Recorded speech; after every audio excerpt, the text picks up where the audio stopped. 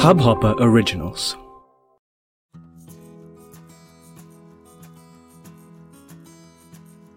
Hello and welcome back to Heart on My Sleeve.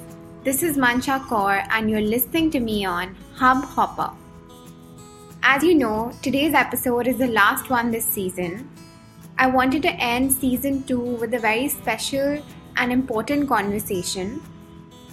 Today's guest is Shonali Khullar Shroff. Shonali is a Mumbai-based writer who has worked as a journalist, a corporate communications professional, and owned a successful PR firm in the past.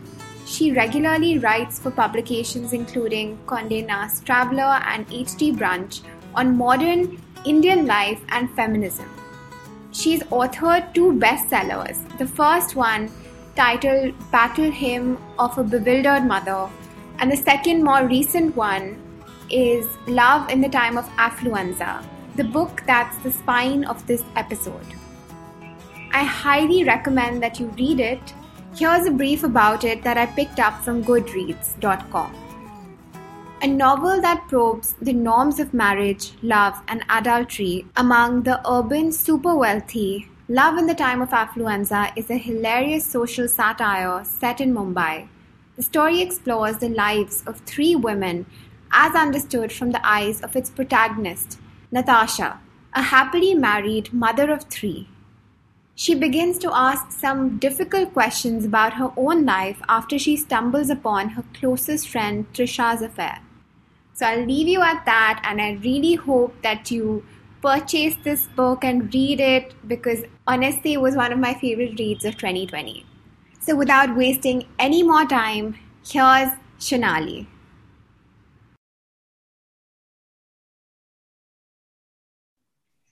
Hi. Hi, how are you? I'm good. How are you? I'm well, thanks. So how have you been? How was 2020 for you? I have to say that 2020 I managed to read, write, and travel. So I really can't complain. I think the challenge has been for children to do their online learning. So I think that, I really shouldn't be complaining. It's been a different year, but I got past it, at least past 2020 unscathed. Yeah. So I'm very grateful for that. No, that's lovely. What I want to start off our conversation is by asking you whether there's an underlying message that you're trying to convey through your book, Love in the Time of Affluenza. So I think when I first started writing my book, I really had no message to convey. I wanted to tell a story. And as I was telling the story, as I went along, there were certain things that bothered me. Things like the hypocrisy in society, the double standards with which women are treated, the so-called privileged class, rules are still made by men. And women not only often endorse and support them, they don't even realize that how unequal the balance is. Yeah. And so I decided to tell the story about how there is so much hypocrisy and there is so much, I wouldn't say misogyny. No, it's not misogyny, but patriarchy and double standards, yes, in even the upper crust of society, which is supposed to at least be more educated, well-traveled, more exposed. It bothered me. Like it bothers me when a girl says that my in-laws get upset if I go out on weekdays. Or it bothers me when someone tells me that, my husband gets very angry if I stay out beyond 11:30 at night. And I'm like, why do you need that permission? You're 40 or you're 38 or you're 35 and you're always going to be answerable to somebody. And so I need to notice that if a man strays outside of his marriage, there's a lot of emotional and social pressure on a woman to forgive him and take him back because, oh, he's a man, it was his need. But if a woman does, she stands to lose everything. Yeah. So these are the sort of things that I used to observe, and I used to see that there are some women in this society who, in any society actually, who want to live life on their own terms. They are brave enough to do that, but more often than not, they suffer the consequences of it. Okay. So while writing about it, I was writing about the pressures that today's woman is living under. You want to be a good mother, you want to be a great hostess, you want to have great careers, you want to have a perfect body. It's all on you. And even today, when men take care of their kids, they say, "Yeah, I'm babysitting my child today." So that's the whole thing. So I think, I mean, I am feminist at core. I've always been, and I've grown up in a home with a mother who's been very forthright in her views, and she's a feminist in her own way. So I've been raised in a family where the time that we were growing up, there was a lot of equality in my own home. No, that's really interesting. For me, I spent the first 14 years of my life abroad, and I come from a family where, my grandmom was a really strong figure. Like, she was like the first batch of women economic students in India. She was like, I'm going to have a career. I remember, like, it's this really interesting example, and I sort of remember when I talk to my friends when I was in school and college, I always talk about how I want to build this career for myself where, I want to buy this house. I want to, be able to afford this or that. But I was never thinking from the perspective of, I want to marry somebody who can Buy afford. all this for me. Yeah. But as one gets older, you sort of come across, more and more of, and I think it's naive to think that, these things don't exist. They're so deep rooted in certain people that they don't even realize as they're talking that they're actually. That's what I'm saying. The brainwashing has been so systemic that a lot of women don't realize that there is this invisible hand that's pressing them down. Yeah. They don't get it.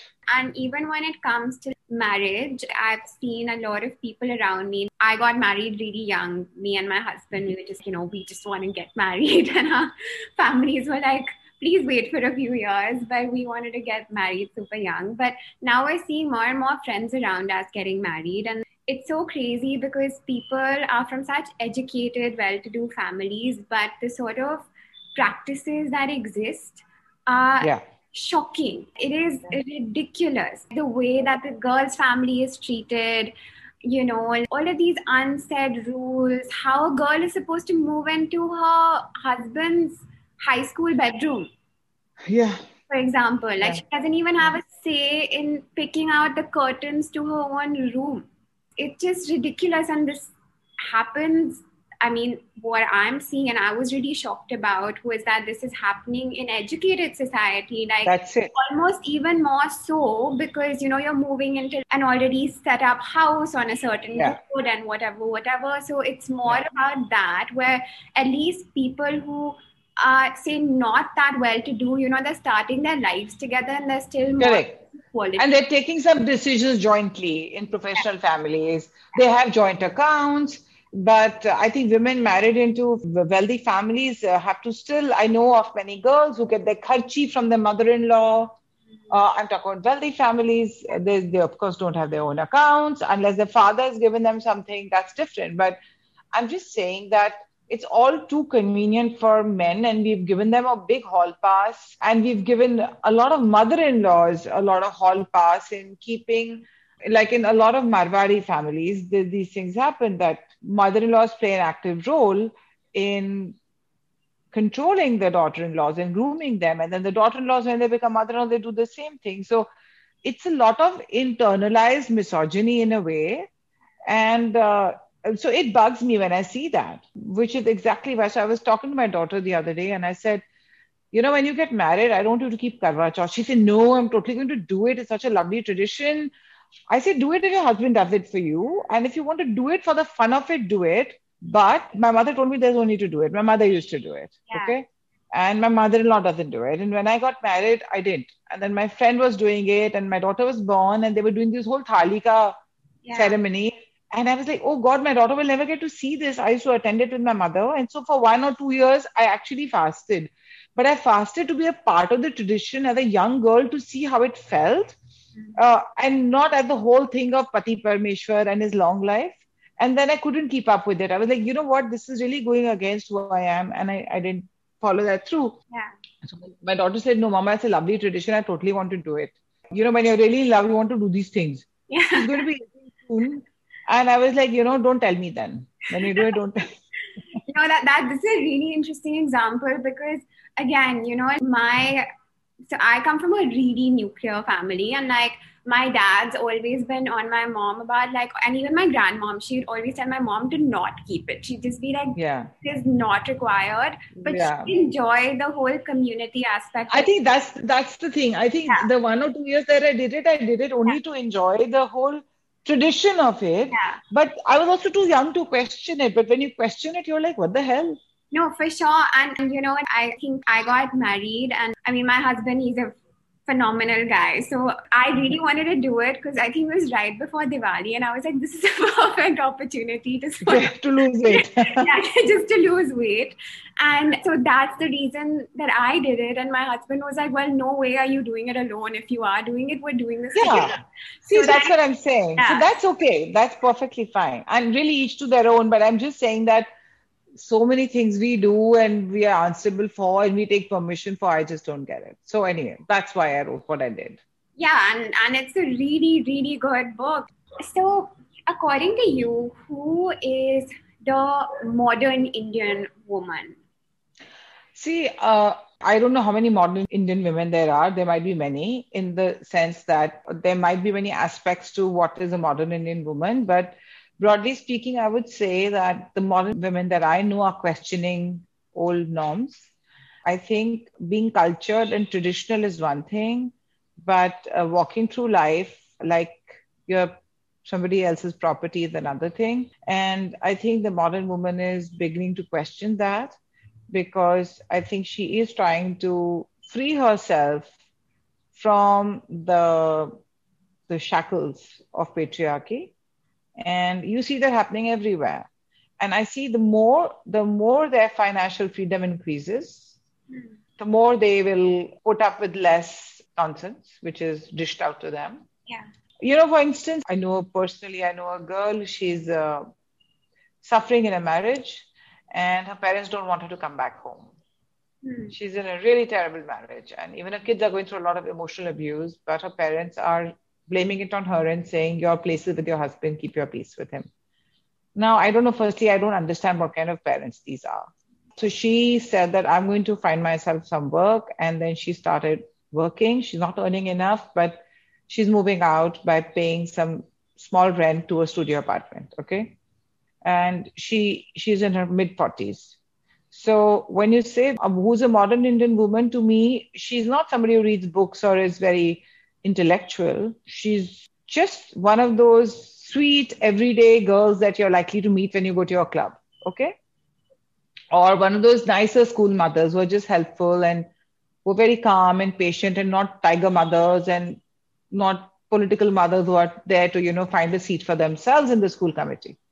So this is just your average, sweet, everyday 40 something girl. And she now had the courage to move out. Yeah. So I'm saying that the first thing is the modern woman is questioning. Secondly, she's trying to liberate herself by being financially independent. And the third thing is that she's taking bold steps and putting her happiness before all the pile of expectations of her family, her husband's family, and everything. And right now, I think it's going to unsettle and break a lot of families. A divorce rate is on the rise, but I think that this is necessary. And I don't equate feminism with hating men. Okay. I don't think anybody who says women are superior to men is a feminist because feminism is equality.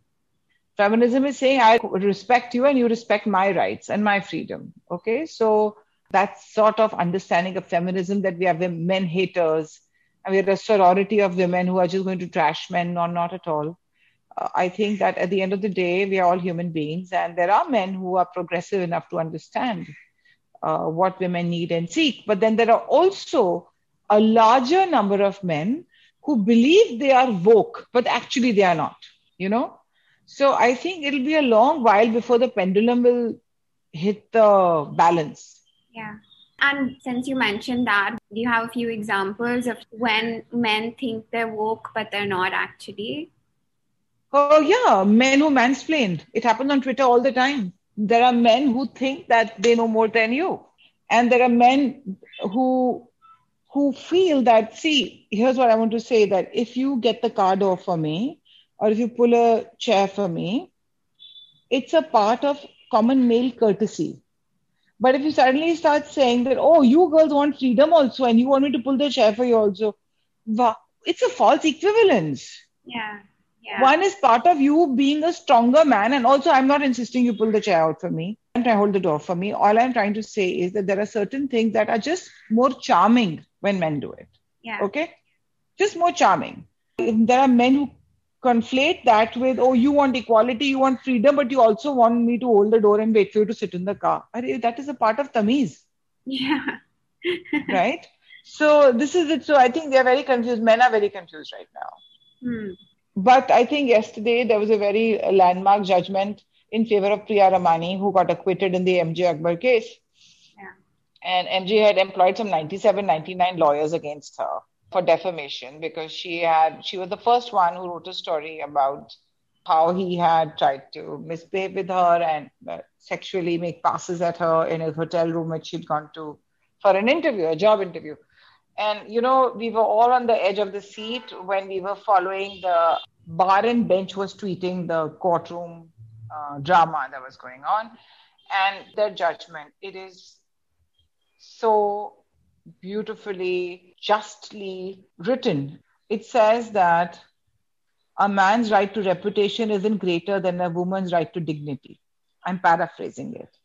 Because he had level charges against her of trashing his reputation. Okay. So this is what I'm trying to say, that there is a change in society now. Yeah. And I have a big problem with the man saying, oh, you are too aggressive. Is a man ever accused of being aggressive? Is that looked at something of a big problem in men? No. A man is never labeled as aggressive, but a woman speaking her mind and being pushy, oh, she's so aggressive, or she's an alpha female. So I'm saying that these pejorative terms that are aggressive man is never pejorative, aggressive woman is pejorative. Why? Yeah. So we don't have to be pushovers to be feminine. That's the other thing. You can be feminine and you can still stand up and speak for yourself. Yeah. So I think the modern woman is learning, hopefully, to speak up, and she needs to speak up more and more. Yeah. But at the same time, you just mentioned this. I think what you said is also really true. Where the other aspect is that with extreme feminism, or what isn't actually feminism, is that women who are slightly girly or they want to be girly in certain ways that has nothing to do with them standing up for themselves, they're kind of looked down upon as women like who shouldn't be that way. When you say girly, what do you mean? When I say girly, I mean if you want to dress up a certain way, for example. Yeah.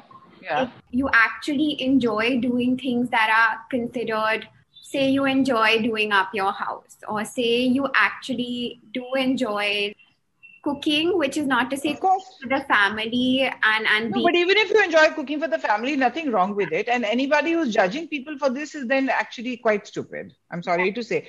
At least I don't know anyone like that. I'm fortunate enough, maybe I'm older, so I'm not exposed to this sort of nonsense.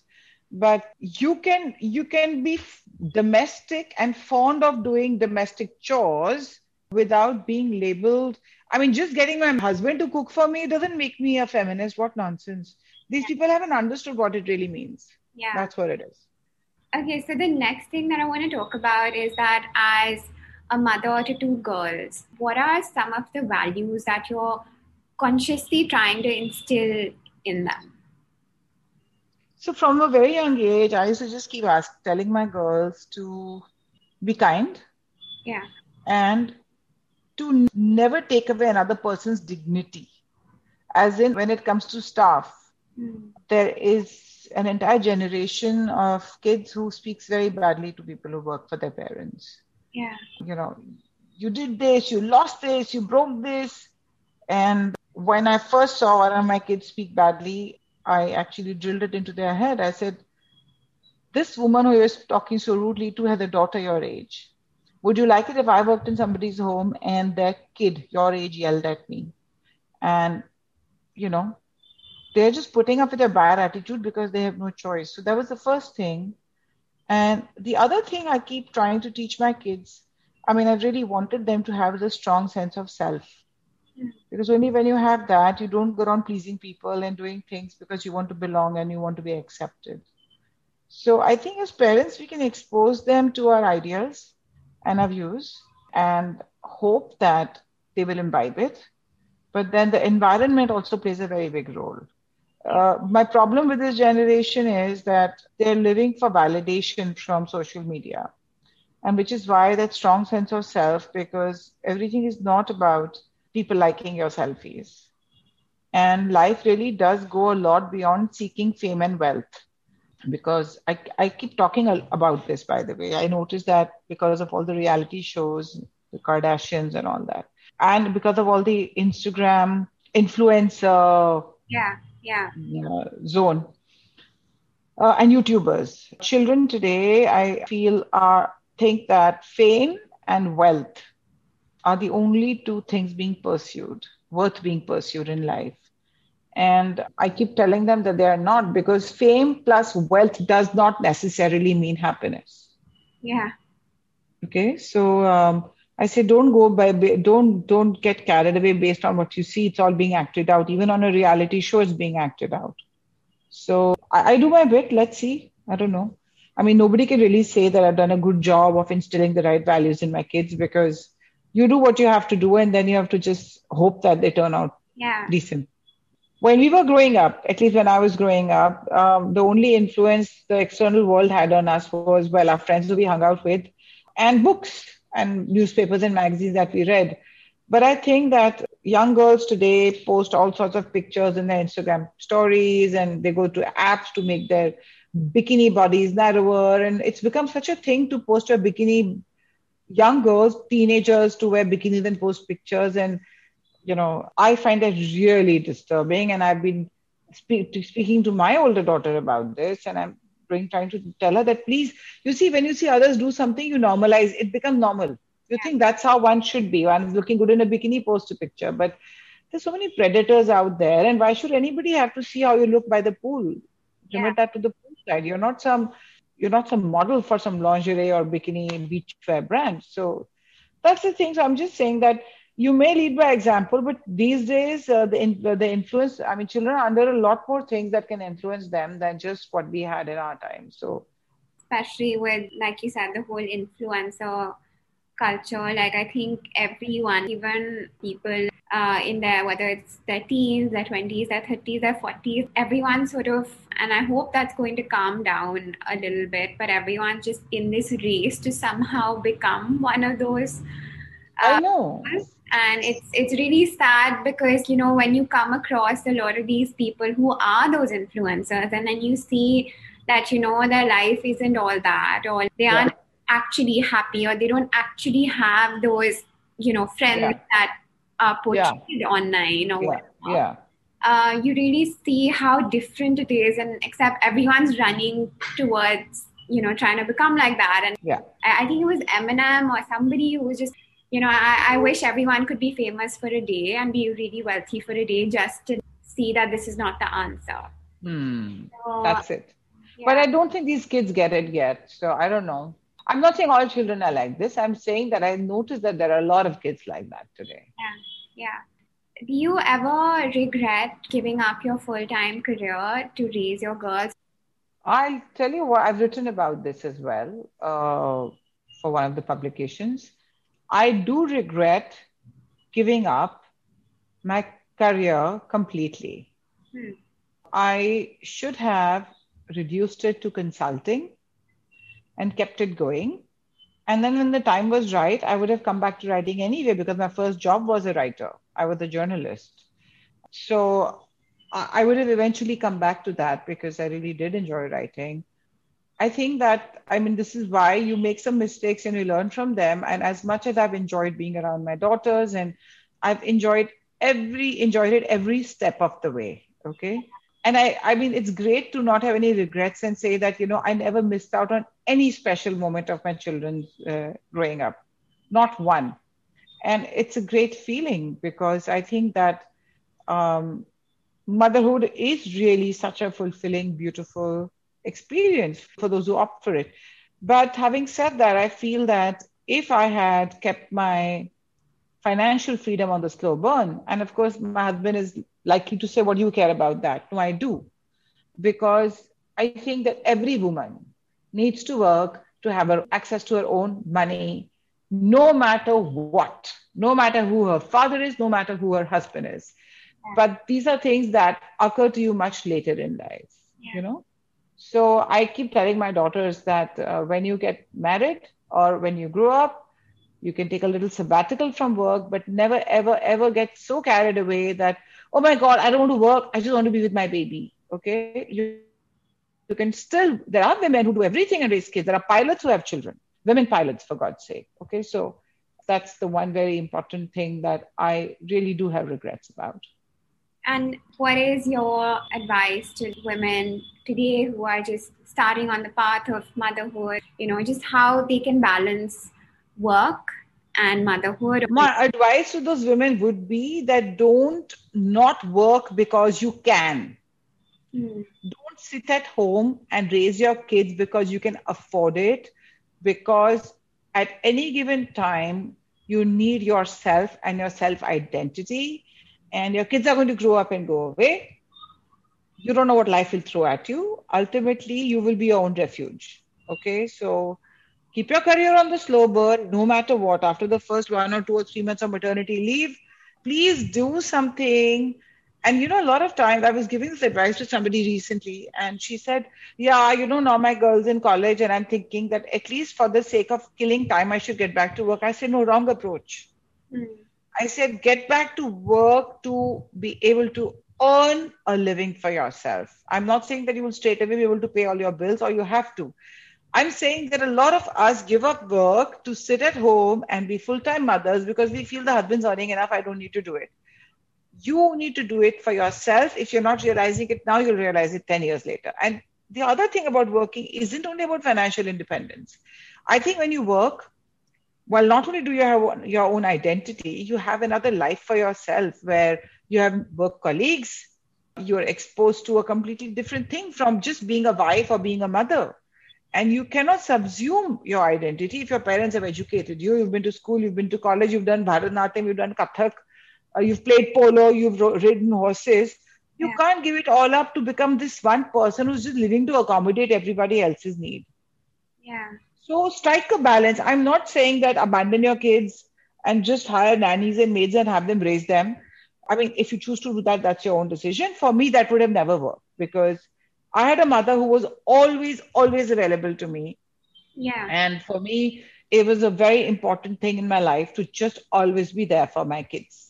Yeah. But there are so many opportunities to work from home these days, and there are so many opportunities to work part-time. And when your kid goes to school, you can definitely get up and instead of going for the ladies' lunch or the kitty party or whatever people go to, find something that you want to do, some vocation. These days, online, there are so many opportunities.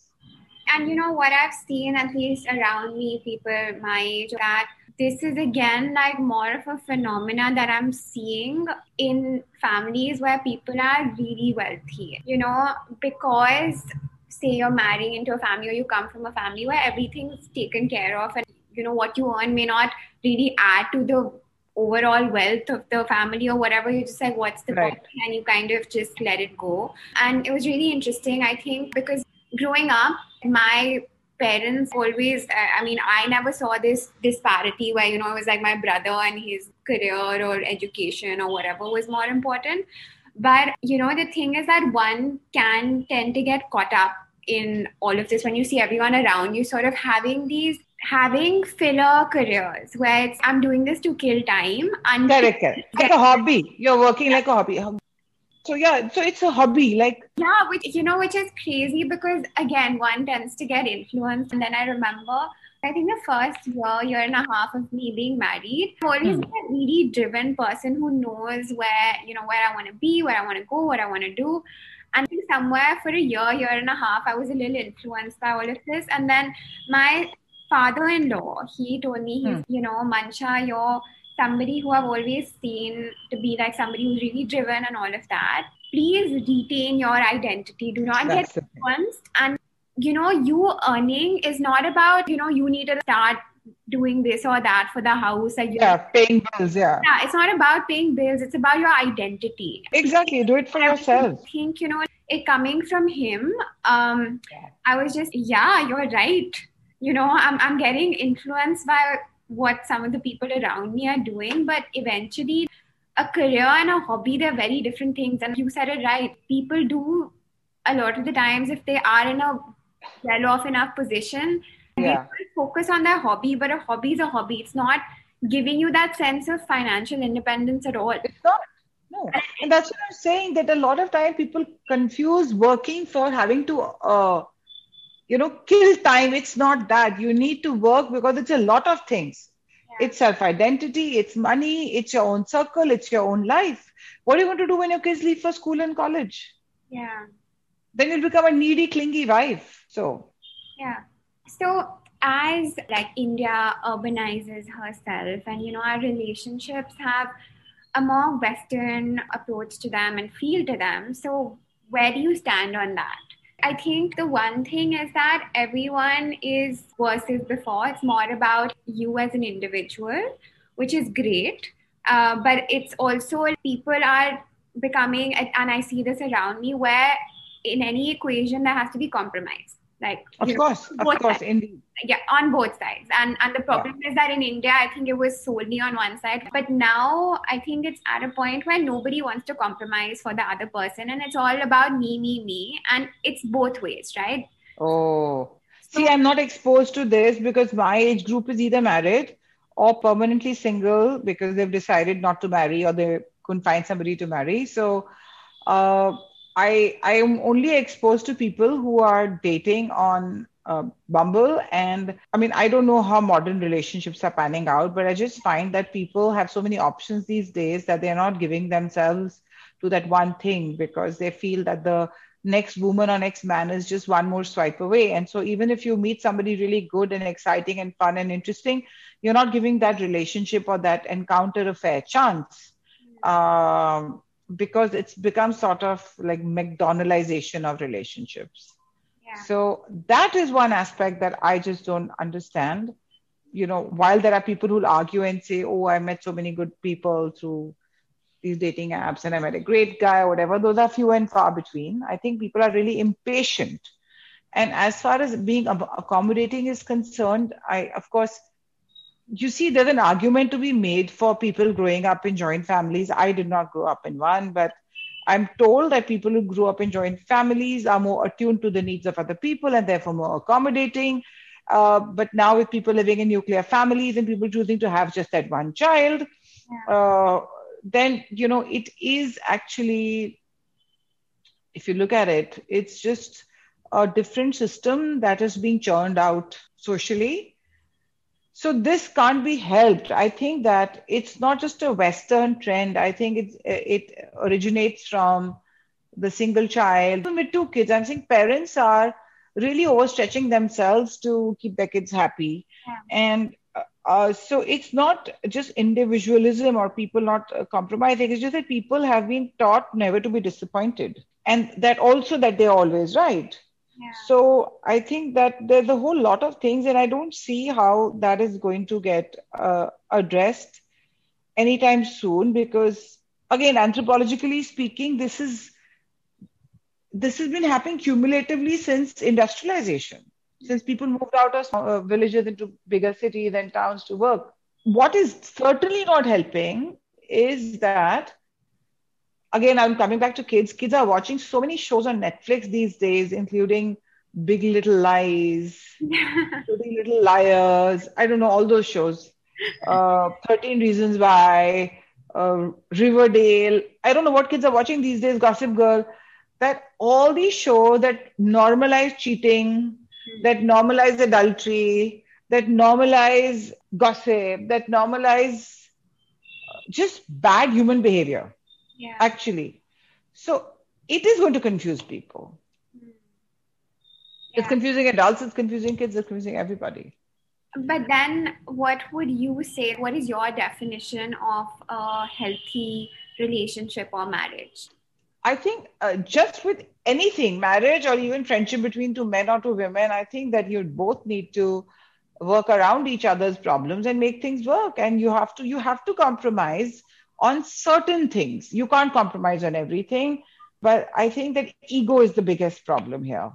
A lot of times when you are self-aware and you realize that you reacted to something in a certain way, not because uh, it is an assault on your belief system, because that is understandable. If your spouse is doing something that goes against your core value, of course, it's going to be an issue. But if it's something that just trouble your ego, Yeah. then it's so that's what I'm saying. This whole individualism is leading to the rise of the ego in a very big way, and Yeah. people need to just be self-aware. Yeah, yeah, and sort of like you said, because there's so many examples, like on TV shows and movies, and even some of the books and whatever. It's just that people, for a lot of people, when they look at their parents, they see that like as an outdated system. And then there's like no in between right now, because it's for a lot of people, they're just like, no, we're not going to get married in that way, or we're not going to, we are going to date people and we are going to do these things. And for a lot of people, their parents didn't do that or didn't have it that way. Right. But because there isn't that example so close to home, and also for a lot of Indian kids, these are things that you hide from your parents. There's no example, so you sort of turn to these TV shows and you turn to these movies and you turn to these for your value system.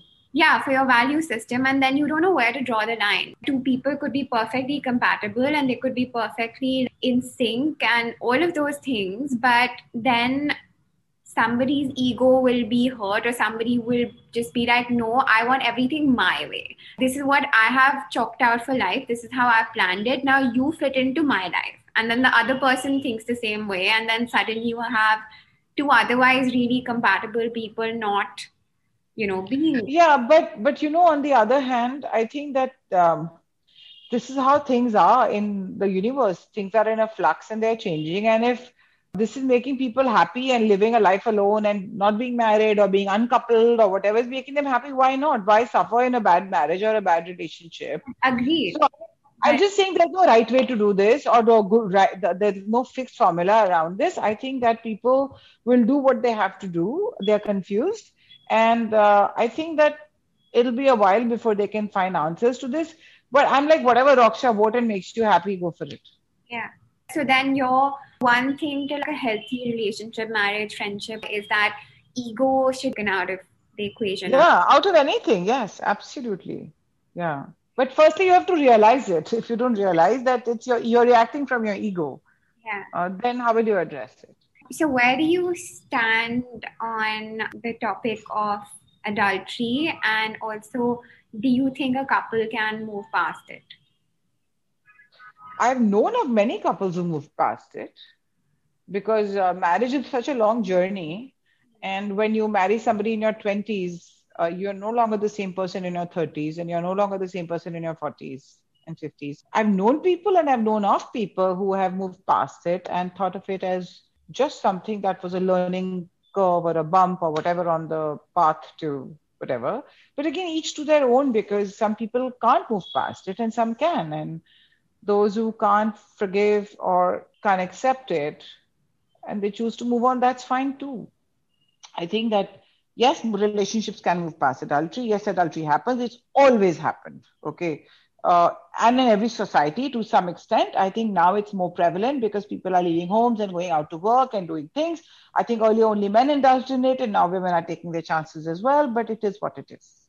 Yeah. So you can see that the whole balance of society, which so far was being held together by the Hercules shoulders of women who were raising their kids and keeping their home together and looking the other way when the husband was misbehaving. They're not doing that. Now they're themselves saying, I want to do the same thing. So I guess sooner or later it was meant to happen. Yeah. That's why I've dealt with that subject in my book. Yeah.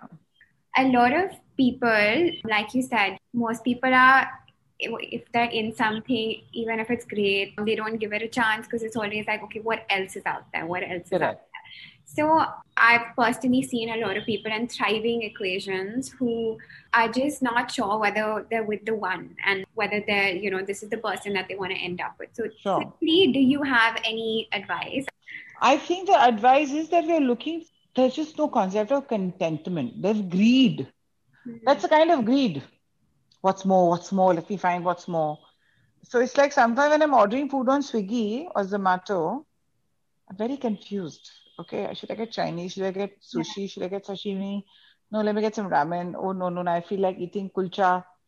So the thing is that because we have so many options, right? Yeah. If Swiggy had served only 2 restaurants, then I, on any given day, know it's either this or that.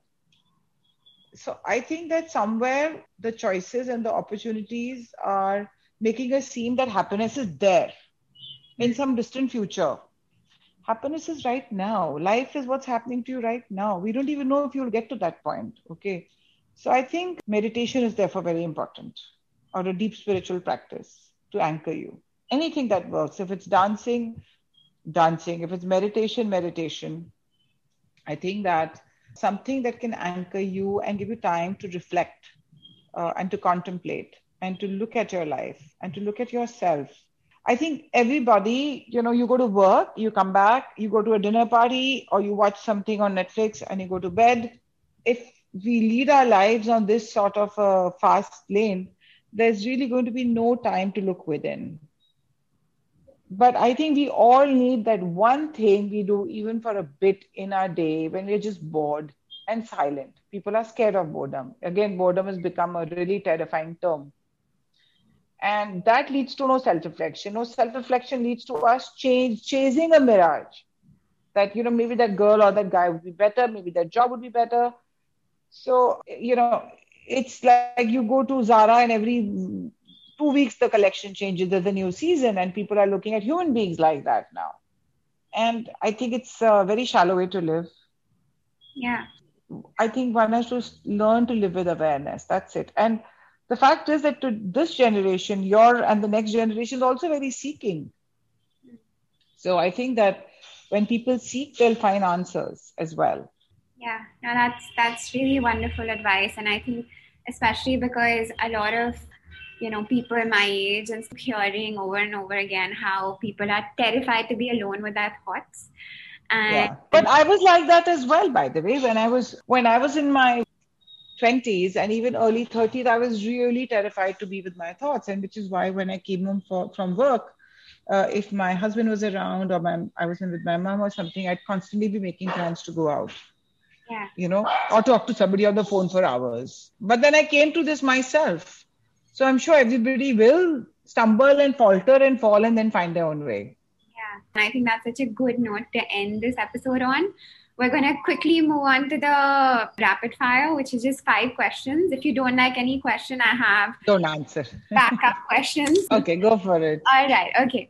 A non-negotiable quality in a man. Humility. A man you admire and why? Very cliched answer, my dad, really, because my dad was a truly enlightened, compassionate, big-hearted, calm, patient, and contented human being. Sum up an ideal relationship in one word. When you... How do I say this? When that person is also your best friend. One thing that you do to keep yourself sane as a mom. I have a lot of me time. That's very important. I carve it out. I do it somehow, anyhow. So that. The best piece of advice that you received till date. Actually, I've received too much advice. So I'm just thinking. I think the best piece of advice is that life moves inside out and not outside in. You sort your inner life out, your outer life will get sorted. So if you look for happiness outside in things and people and company, but your inner life is hollow, then you're not really going to be a happy person. What a great note to end this episode on. Thank you so much. This was really, really fun. And thank you for wearing your heart on your sleeve and being so candid. I think this is going to be a really important episode for a lot of people my age as well. So thank you. Thank you for having me, Mansha. All the best to you. Thank you. Bye. Take care. Bye-bye. Bye-bye. And with that, we come to an end of this episode and season. I hope that it was empowering, inspiring, and eye-opening. I can't tell you how special this season's been for me. Like I mentioned, season 3 is already in the works. You can expect it to be out in a couple of months. So that you don't miss that or any future updates, make sure to click on the subscribe button or the bell icon. In the meantime, you can follow us on Instagram. We're @HeartOnMySleeveOfficial, or you can reach out to me personally. I'm @Mancha Kaur Anand. While we're out of season, make sure to give our previous episodes a listen if you haven't already. Until next season, please stay safe. Journal, meditate, exercise, look after yourself. See you very, very, very soon. Bye.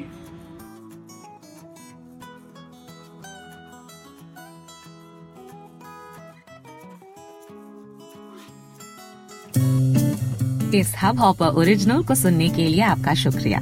अगर आप भी अपना podcast launch करना चाहते हैं, तो Hub Hopper studio website पे register करें और 1 मिनट के अंदर अंदर अपना खुद का पॉडकास्ट लॉन्च करें। यही नहीं, स्टूडियो देता है आपको पूरी आजादी कहीं भी कभी भी अपना पॉडकास्ट लॉन्च करने की, सिर्फ 3 आसान स्टेप्स में। तो साथ में अपना पॉडकास्ट शुरू करने के लिए तैयार? Just hop on Hub Hopper, simply content.